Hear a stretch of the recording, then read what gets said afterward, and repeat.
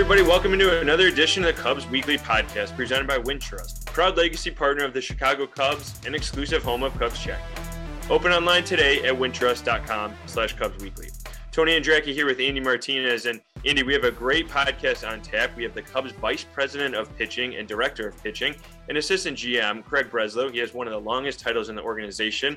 Also, just an extremely smart guy. And you'll hear that in the interview. But it was a great peek behind the curtain in the Cubs pitching infrastructure, everything that we've seen since he joined the organization 3 years ago, and really how the Cubs have developed in that regard. But Andy, first up, we're on the day of the World Series starting. We're recording this Friday morning here. World Series is about to start. I'm curious, as you see, the Astros and Phillies about to face off here, what are your initial thoughts, takeaways, and do you have a prediction for how this World Series is going to play out?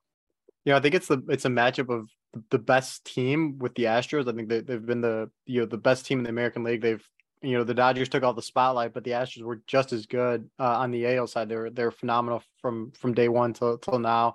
And then you got the hottest team in the Phillies, where it seems like every other at bat, Kyle Schwarber, Bryce Harper, someone's hitting a home run, and Zach Wheeler and Aaron Nola are just going 7 shutout innings. It's the recipe for success, right? It's kind of a lot of vibes of the 2019 Nationals in a sense, in my end, where it's they're just coming together at the right time. But in terms of a prediction, I think it's just too hard to go with the Astros, with how good their pitching's been, with how good their offense has been. So I guess I'll go Astros in 5. Yeah, I mean, to me, I look at this World Series and there's so much to learn and take away from each World Series, I think, especially from the Cubs position as, a quote unquote rebuilding team. But you can look at it from the Astros sense. And Andy, you pointed this out to me earlier this week that they've built this almost completely in-house. Almost everybody on their team is a homegrown player, and then obviously they supplemented with trades and signings and stuff like Justin Verlander. But they've built this team, brick by brick. And then the Phillies in large part have signed this team or acquired it in some form or fashion. There's no wrong way, obviously. Yeah. I mean, both things work. But I think then you look at the rosters too. And I mean, starting pitching and bullpen is huge because, like you just mentioned, Nola and Wheeler have been incredible for the Phillies. And then you have Framber Valdez, Lance McCullers, and obviously Verlander for the Astros. And then both bullpens have been well because they have some dynamic stuff, some under the radar names. And then you just get timely hitting. And that's always, it seems like it's always the formula for these postseason teams that we see in the World Series. Occasionally there's a team that goes against the grain, but typically even back to, like you said, to the Nationals, they had Strasburg and Scherzer, and then they had timely hitting, and that's really what it comes down to is some big studs and horses on the pitching staff and particularly in the rotation. So as the Cubs are looking forward, I think that's obviously a big thing to take away there. To be honest, I always go with the hot team. And I mean, the Astros are great. They haven't lost this postseason, so they're super hot too. But something about the Phillies run just seems magical to me. So I'm going to say Phillies. I don't know that I feel super confident in that prediction. But, I think the Phillies have enough of what it takes to kind of get there. And I just think it'd be kind of cool to see Schwarber win again and Bryce Harper win a World Series for the first time. So it'll be a really fascinating World Series to watch, though. Yeah, and I do want to add on too. It's funny that you mentioned how great their pitching's been because probably the clearest AL Cy Young Award winner is Justin Verlander, and he's been their worst pitcher this postseason, which tells you a lot about their pitching, where they haven't lost a game, and their ace has not been pitching to what he has pitched to all season. So that kind of speaks to that. And to what you're mentioning on the Cubs side, the Astros were kind of in a similar sense where there's a lot of guys I'm sure maybe in Houston it's a little bit different, but outside perspective, you didn't hear much about someone like a Framber Valdez or a Luis Vasquez or a Brian Abreu, all these guys that have come up and pitched key innings. On the Cubs sense, we look at the second half, I can't say, I would venture to guess not too many, hardcore fans outside of hardcore fans have heard of Javier Assad or pitchers like that have come up and pitched well. Adrian Sampson, another example. It's crucial to have that depth. And we see that with the Astros and we kind of saw it a little bit in the second half with the Cubs. Yeah, and as we're talking about pitching, obviously who better to hear from than the guy who heads up the Cubs pitching infrastructure and explains how they get to that depth and what they're doing as an organization to work toward that point in the postseason. So let's hear now our interview with Craig Breslow. All right, now we welcome into Craig Breslow on the Cubs Weekly podcast. Craig, thank you so much for joining us. Really appreciate having you on here. My pleasure. Great to be with you this morning. So first up, I know you have an interesting title like Vice President and Director of Pitching for the Cubs, obviously in addition to Assistant GM here, but can you give us a little insight and give our listeners a little insight too as to what that entails on like a day-to-day, week-to-week basis? Like what does the VP and Director of Pitching kind of look like and what your role is really on a day-to-day basis? Sure. So I think technically it means that I'm overseeing our pitching infrastructure. I think practically, I'm really fortunate to have a bunch of great people in the department that make it possible for me to kind of have this title and also some broader assistant GM responsibilities. We have a great staff, starting with our major league group all the way down to the guys that we have, in the pitching infrastructure and player development in the academy and the DR. So day to day, trying to kind of align the vision, the overarching philosophies of the pitching program with kind of what our day-to-day execution implementation of initiatives is. So going back 3 years or so, obviously the organization had been pretty outspoken about our struggles to develop homegrown pitching talent, and we kind of gave our player development and pitching development apparatuses a facelift. With that came some turnover, some new coaches, new philosophies, new ideas.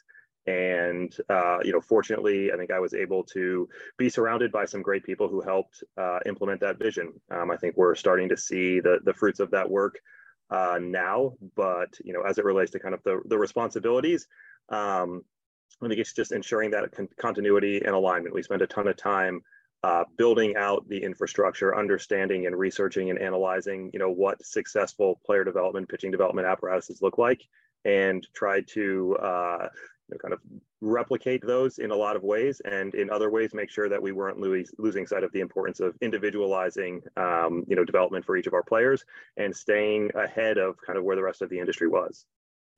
And I know we were talking a little bit before we kind of hopped on this podcast here, Craig, but just how does that differ maybe from in season to off season? Like what is your job duties kind of look like when the team is not playing, when minor leagues are not going on versus when the season is in full gear?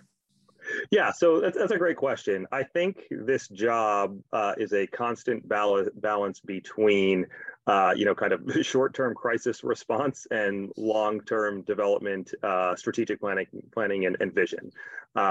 In season, right, we're dealing with roster transactions, availability of pitching, making sure that every team from our major league team down to each of our affiliates is, kind of staffed with pitchers who can get through the game the next night.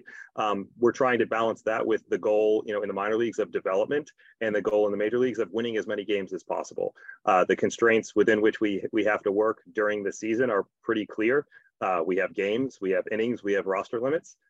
In the off season, many of those constraints are lifted, right? The other side of all of this is, we don't necessarily have the same kind of day-to-day interaction with our players in the off season. We're certainly taking steps to mitigate some of that. And often players don't have necessarily the same resources in the off season, but lifting, kind of the constraint of needing to play in tonight's game is a huge burden that we can alleviate. And so, in its very simplest terms, like the goal of the offseason is development, right? How do we make our players better such that they can contribute to winning major league games? Craig, how often are you in season talking with Tommy Hotovy, but also other pitching coaches throughout the organization to make sure the plan for a guy, you guys are all on the same page. So when a guy goes up from, single A to double A or from triple A to the majors, that they're, on the right path, that they're doing everything that you guys have wanted as an organization? Yeah, probably more than Tommy would like. Tommy and I have a great relationship. He has, a marked humility and modesty, an excellent communicator. I think in a lot of ways, the major league pitching infrastructure has kind of served as a model for the rest of the organization, just in terms of collaboration and continuity and alignment between what is happening at the big league level and what's happening in PD. So to answer your question, I talk to Tommy every day, mostly multiple times a day. I talk to the rest of the staff almost as frequently, and then speak to our minor league coaches, a few times a week, our coordinators essentially every day, people in the office every day.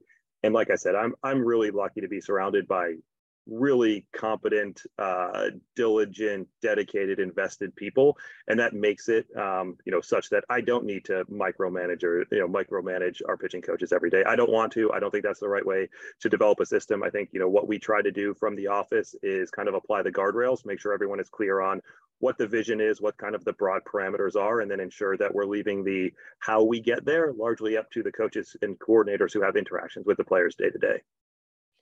Greg, you alluded to it a little earlier, just about 3 years ago when you kind of came on board, and some of the things that you've helped to change within the organization and just in your role. But how have you seen the pitching infrastructure as a whole grow in your time in the Cubs organization? And where do you feel the overall state of pitching is in the organization now versus just a couple of years ago? Yeah, so I think there are two things, right, that you can think about in any kind of development mechanism. There's generally just like directional alignment, making sure that everybody's kind of moving in the same direction. And candidly, it's really hard to make players worse if you have that. Like, you have to pick, a really, really awful direction to push people in, and very rarely does that actually happen. Now, I think there's room on the margins to ensure that the direction you're moving is incrementally better than maybe what other directions organizations are moving in.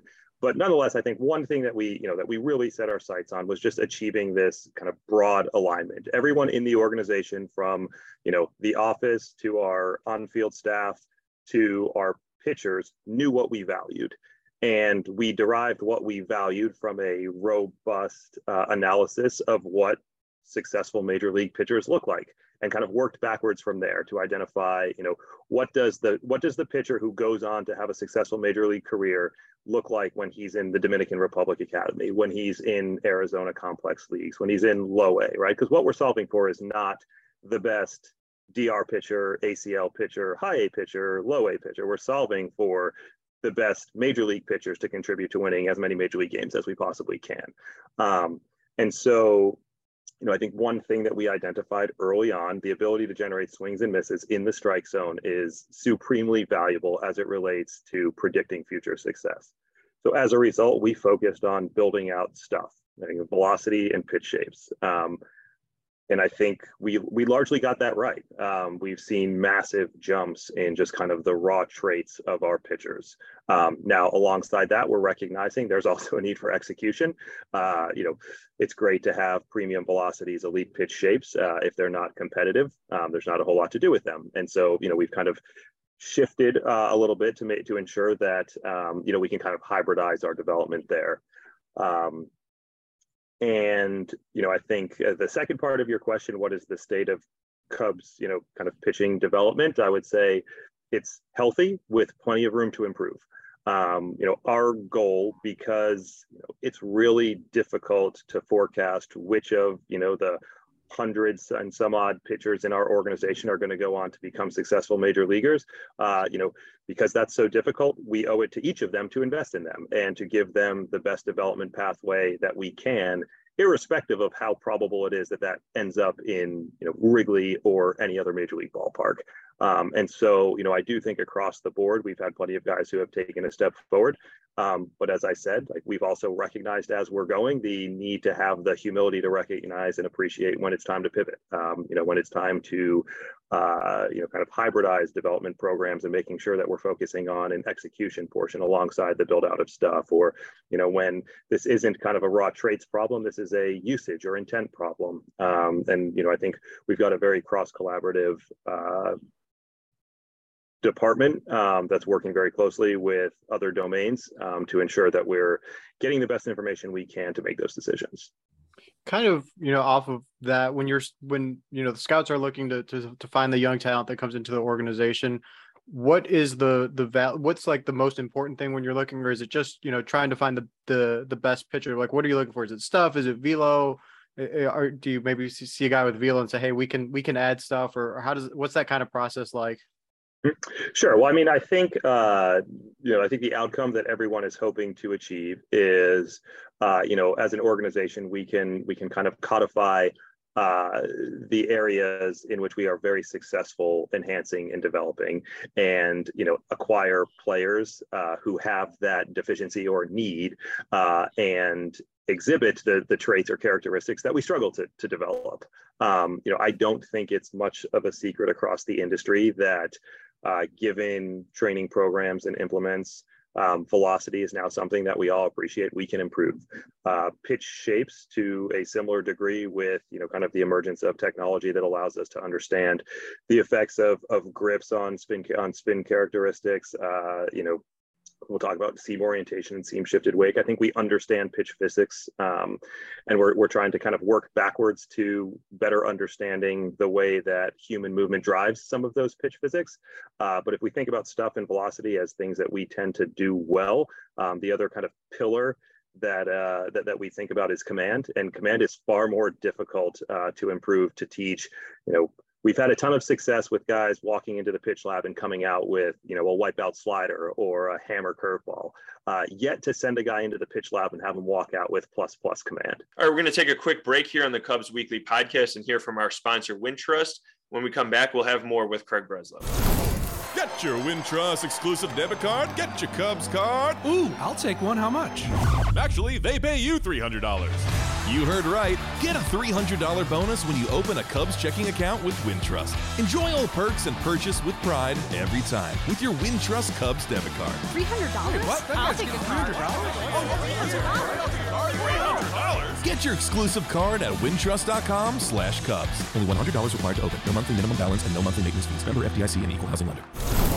Craig, we've seen the success and fruits of that labor, like you were mentioning too, just especially in the second half of the season. And really even with guys like Justin Steele, Keegan Thompson, Brandon Hughes, all having breakout years, but then even, Javier Assad, Jeremiah Estrada coming up, Hayden Wesneski after acquiring him. How rewarding is it to see some of these homegrown guys, and then even a guy like Wesneski, who was only in the organization for about a month or so before coming up, to see them, succeed at the big league level? And how has the organization helped these young guys succeed almost from day one when they get up to the big leagues? Sure. Well, again, I'll kind of, deflect to, it's great to be able to sit here in front of you and answer these questions as, kind of to some degree, like the face of the pitching group. There are a lot of people doing a lot of work behind the scenes that, are owed a ton of credit from the top down. Right. And, I think, you talk about Steele and Thompson and some of those guys who have developed and emerged in the big leagues is pretty unique, right? So Tommy and his group, CY and Moscos and Danny Hultzen and Garrett Lloyd and Alex Smith, and on and on and on, and David Ross, right, for pushing development at the big league level. I think extinct are the days when someone walks into a major league clubhouse as a finished product, but it takes a special coaching staff to commit to putting in the work to help those guys develop, because it'd be really easy to simply say, hey, these guys aren't ready yet, give me somebody else, right? But I think, they've kind of embraced the challenge that development can happen in the big leagues. And that's why we saw guys take a step forward, guys added pitches to their repertoires, guys tweaked their usage in the major leagues to have more success. And then thinking about, PD, it's a really close group of players and staff. I think every player feels the investment that the organization has made in them, and not just with respect to a pitching coach, but a manager, a strength and conditioning coach, the medical staff. Right, this is a very vast reach that impacts our players, and I think one thing that has been really neat as guys come up through the system and have success in the big leagues is that everyone takes pride in that. It isn't about who his pitching coach was that season, but everyone, whether it's because the player spent an off season in Arizona and we have a group of staff there, or a player made a rehab assignment somewhere, or moved through multiple levels, everyone feels some responsibility and some contribution to that success, and it's a really neat thing to be a part of. The depth is something that was very apparent in the second half when you think about the rotation that started at the beginning of the year, when you have Drew Smyly and Wade Miley and Kyle Hendricks and all those guys are hurt. You're kind of thinking, from an outsider, you're kind of thinking, well, who's going to fill these spots? Then you see these guys happen. How rewarding is it for you, and how crucial is that to have that depth where, if a guy goes down, you can call someone up and they can make a start and you're not skipping a beat? How crucial is that for long-term success of an organization? Yeah, I think it's invaluable, right? If some of these guys who had some success in the second half of this season, start our season and, start 2023 in AAA. That just speaks to the health of kind of the pitching infrastructure in general. It speaks to the depth, on our major league team. So, I think it's critically important, right? I mean, the fact that, when one of the pitchers that you mentioned is injured and we need to bring up a starter, that we were able to have a debate over who the right person was, I think it just shows the progress that we've made, right? If we were having this conversation a couple of years ago about who is the best pitching prospect, right? There were times where I think, Alzolay was the clear consensus, and then Brailyn Marquez was the clear consensus, right? And now the fact that we can debate this, I think is exactly where we need to be. We need to not know who the top pitching prospect is. We need to know that there is, a ton of major league, future major league contributors at every affiliate. And we'll continue to try to develop all of those with kind of the same rigor and the same enthusiasm that we would as if we could all get behind a single one. And on the bullpen side, Craig, we've seen just the last few years, especially under Ross here, the last 3 years, that the bullpen has found success either with, veteran free agent signings or guys that are under the radar. Again, going back to like Brandon Hughes as an example, or some of these guys, Manny Rodriguez, some young guys coming up. What is the key to sustaining that success that we've seen in the past and moving it forward to the bullpen, especially, given the potential additions that you guys might make this offseason? Yeah, I think it is a kind of consistent, scalable, repeatable system and process to identify pitchers for whom we believe we have some developmental unlocks, whether that is a tweak to the delivery, a tweak to the repertoire, a tweak to the usage. And very early on presenting this to those players such that, implicit in agreeing to come here is buying into the recommendations that we have, right? I don't think it makes a ton of sense to wait until we meet someone in spring training to say, hey, we have this idea that we think can help you. Would you be interested in trying it? And give that, giving them a chance to kind of think through what type of initiatives we might have for them, giving them a chance to ask questions for us to understand what has been tried and what hasn't. And then, as I said, it's a team behind the scenes that puts these ideas together and, kind of presents this information to these prospective pitchers. And then Tommy and CY and Moskos and the rest of that group deserve a ton of credit for kind of rigorously adhering to those plans. And, as you talked about, how often am I speaking to Tommy? Often enough to kind of understand the progress that we're making, if and when it's necessary to deviate. But I do think that, those guys have fairly earned the reputation of having success for, with relievers who are maybe coming off down years, to where I think we've done a pretty good job of identifying what might be driving that and how we might mitigate it. The organization, we hear, you mentioned the top prospects, a few years ago was Alzolay and Marquez. And, even now we see, Jordan Wicks or, some of the bigger names, but the depth of it is really impressive when you look at the Arizona Fall League, where it's, it's in some cases, unless you're a real hardcore prospect follower, you might not have heard of some of these guys. How deep is the system right now, and how crucial or how nice is it seeing some of those young guys in the Arizona Fall League that, aren't the household prospect names like a Jordan Wicks or a Caleb Killian, et cetera? Yep. No, I'm always reluctant to name names in these types of forums because I will invariably miss someone. But I think, you can go up and down our, affiliate rosters and not just, see an interesting arm or two, but look at a rotation and say this group of players has a chance to legitimately be major league starters. Or, in the bullpen, there are 3-4 guys with, with fastballs touching 100 miles an hour and wipe out breaking balls that you're thinking like, yeah, this guy can consistently be around the strike zone. He's got a chance to be a leverage, major league reliever. And I don't think that was the case too many years ago. Obviously like our South Bend team, right, had a ton of success, right? Like every starter from Myrtle Beach ended up in South Bend, right? And I think, that is kind of what speaks to the health of the infrastructure is just, that there are kind of waves of talent. And when one moves up, there's a group behind them. And it's unclear at what point one is going to distinguish himself from the next. But there is just this, kind of trove of talent that I think we're really excited about. To ask you about kind of a specific guy with Kyle Hendricks, I know, he's obviously the face of the pitching staff in a lot of ways, because he's the guy that's been here for the longest. He's the guy that fans are most familiar with. We've seen just him deal with the injury here and some up and down past couple of seasons. So Craig, I ask you, what's kind of the key to him, the biggest key to get back to being the consistent pitcher we saw him prior to 2021? And how does he get there this offseason, assuming full health? Yeah, well, I mean, I think the full health is probably the place to start. Getting Kyle has very rarely been on the mound and been unsuccessful in his major league career, right? I mean, there have been some ups and downs, but I think it's been fairly easy to tie those back to health. So I think step 1, 2, 3, and 4 is to make sure that Kyle Hendricks is healthy. Beyond that, we've identified some changes to his delivery over time.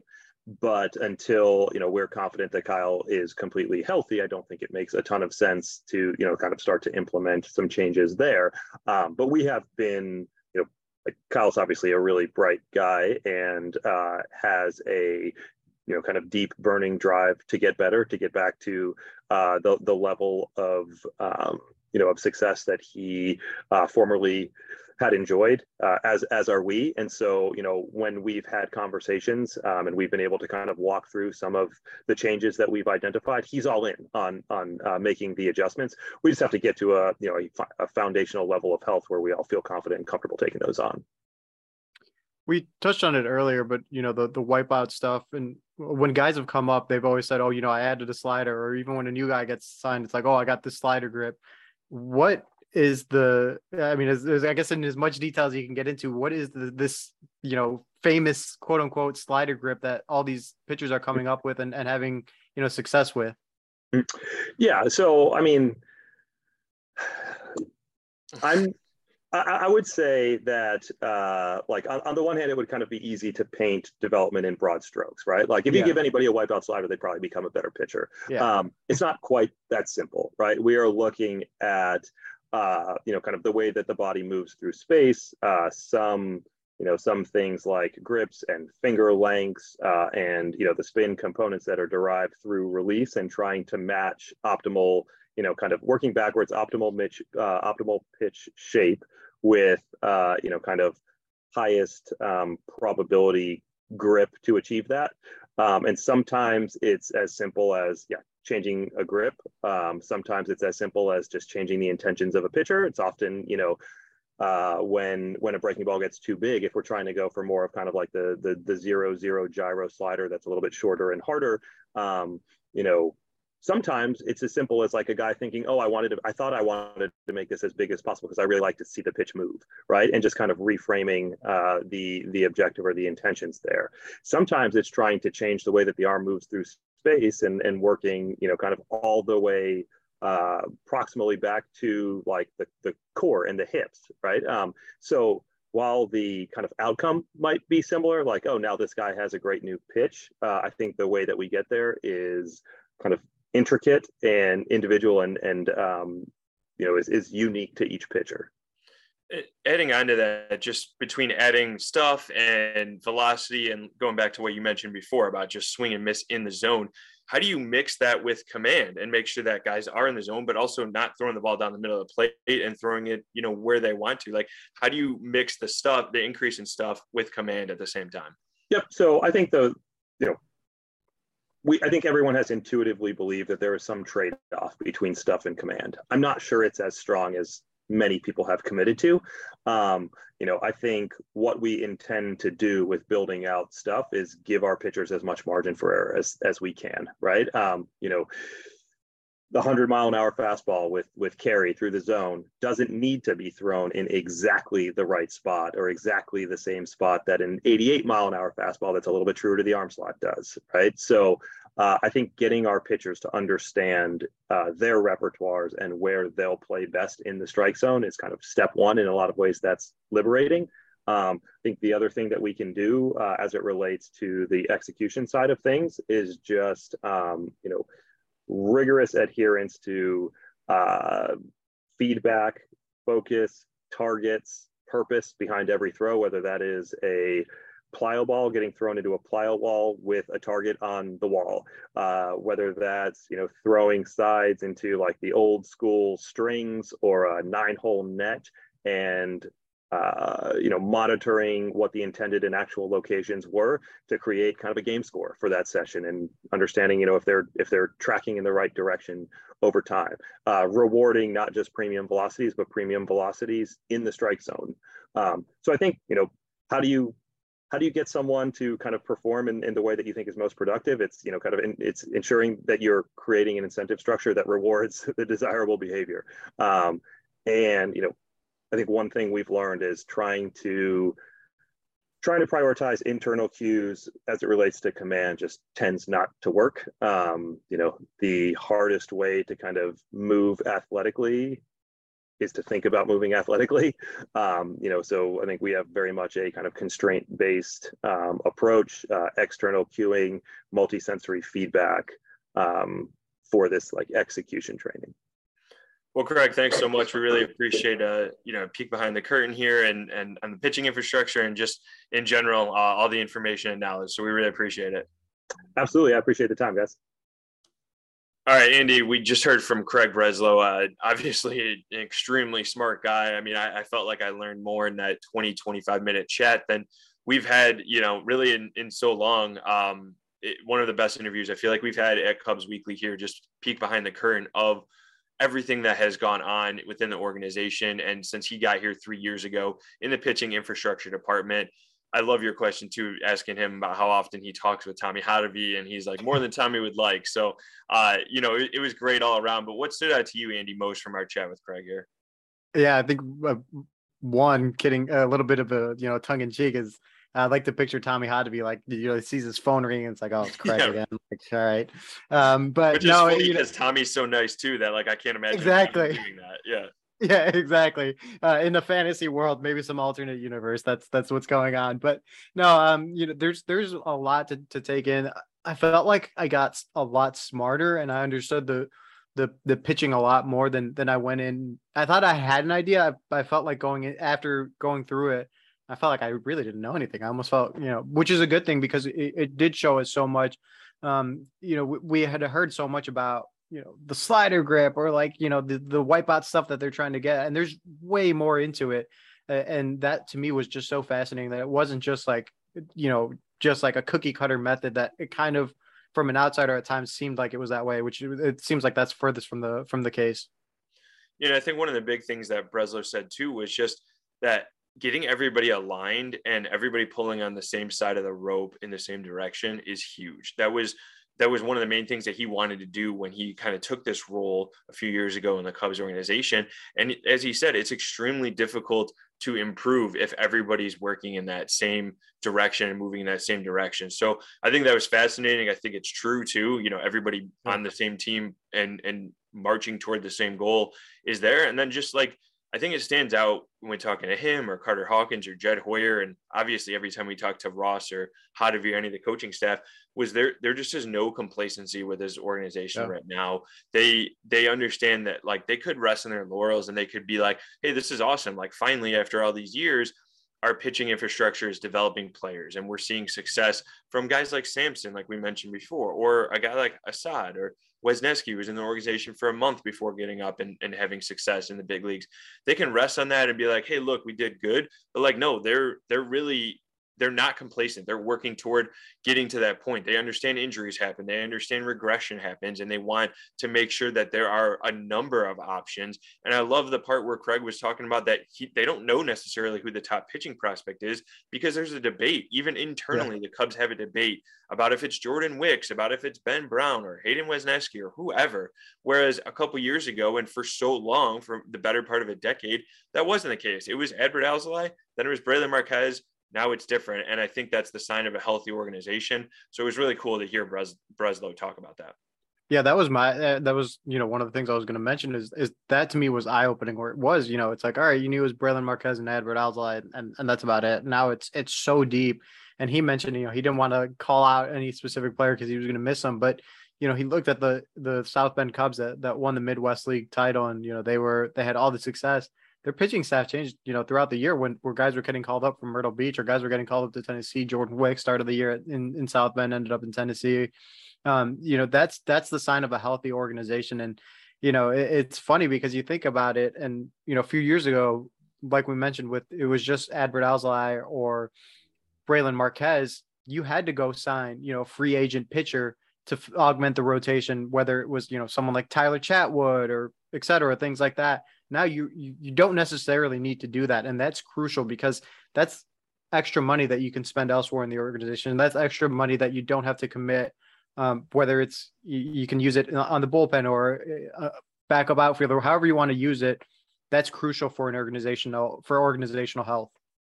Yeah. And as Breslow was talking about too, they've had a lot of success recently in adding stuff and having these organizational plans for each pitcher and utilizing those, putting those plans into effect during the offseason. So I'm really curious to see if the offseason, if the organization continues to take a leap this offseason, where they come into 2023 spring training and the beginning of the minor league and major league season at, and who else pops on the radar that like we weren't expecting, the Brandon Hughes and Javier Sads of the world that we went into 2022 thinking they were not even on the radar, ended up playing huge roles for the pitching staff. So it'll be really cool to see those storylines play out over the next 6 to 9 months or so. All right, but that'll do it for this week's edition of the Cubs Weekly Podcast presented by Wintrust. Don't forget to download and subscribe to the pod on Spotify or Apple Podcasts, and check us out in video form on the Marquee Sports Network app and YouTube. For Andy, I'm Tony. Thanks for listening, and we'll catch you next week.